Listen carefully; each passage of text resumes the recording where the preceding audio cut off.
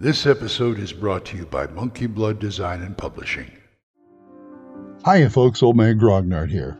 Imagine, create, play. Monkey Blood Design and Publishing is a publisher of products for role-playing games from the theater of the mind glory days of the 70s and 80s to the in-depth rule systems of modern gaming. Monkey Blood Design and Publishing is also the home of the Gold Emmy Award-winning The Midderland setting and its creator, Glenn Seal. Monkey Blood ships quality gaming products around the world from their UK web store, but you can also find their products on DriveThruRPG, itch.io, and Redbubble. Not only do they offer high-quality gaming material, but if you need a piece of cartography, art, writing, or layout for your own project, Monkey Blood Design and Publishing can offer freelance services to help bring your own project to creation. So, if you want to buy some great RPG products or get help bringing your own to fruition, head on over to monkeyblooddesign.co.uk and get in touch. Let Monkey Blood Design and Publishing help you to imagine, create, and play.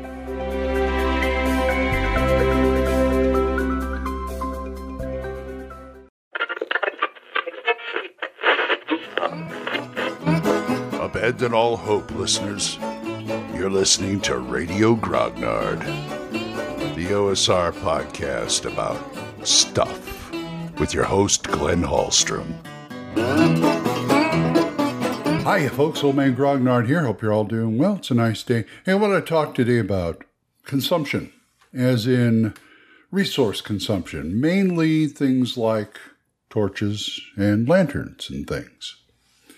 Now, torches are supposed to last X amount of turns, and lanterns are supposed to last X amount of hours. But when they start talking about turns and hours and stuff, when I'm a GM, it gets to be I'm not a strict timekeeper, okay? My philosophy is whatever serves the story at the time. So if they go a little longer with a torch or a lantern, that's okay. I mean, lanterns last long enough where you don't have to worry about it. You can probably do 3 encounters with a lantern, using a lantern. But as far as torches go, they're supposed to last like 10 turns, 5 turns, something like that. And this goes back to any consumable that the adventurers have.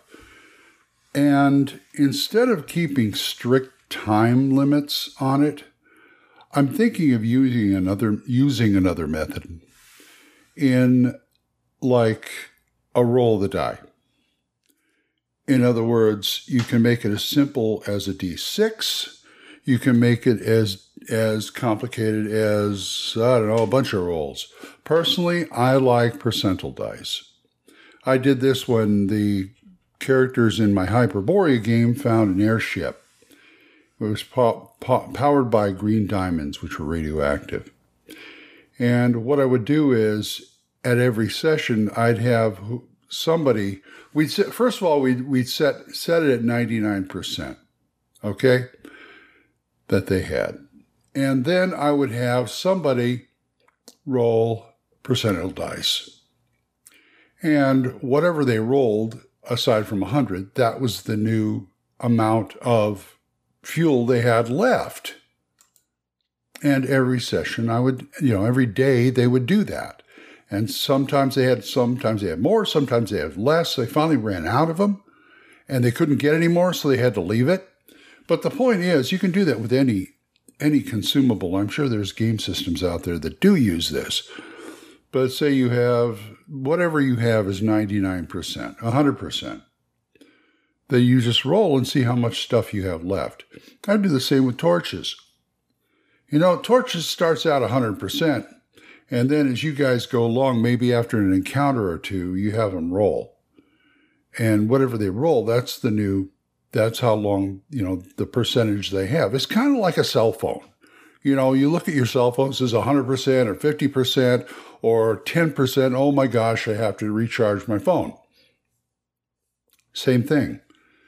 You have so much percent, and after the last, they kind of keep rolling under that number. Or over that number to keep what they have.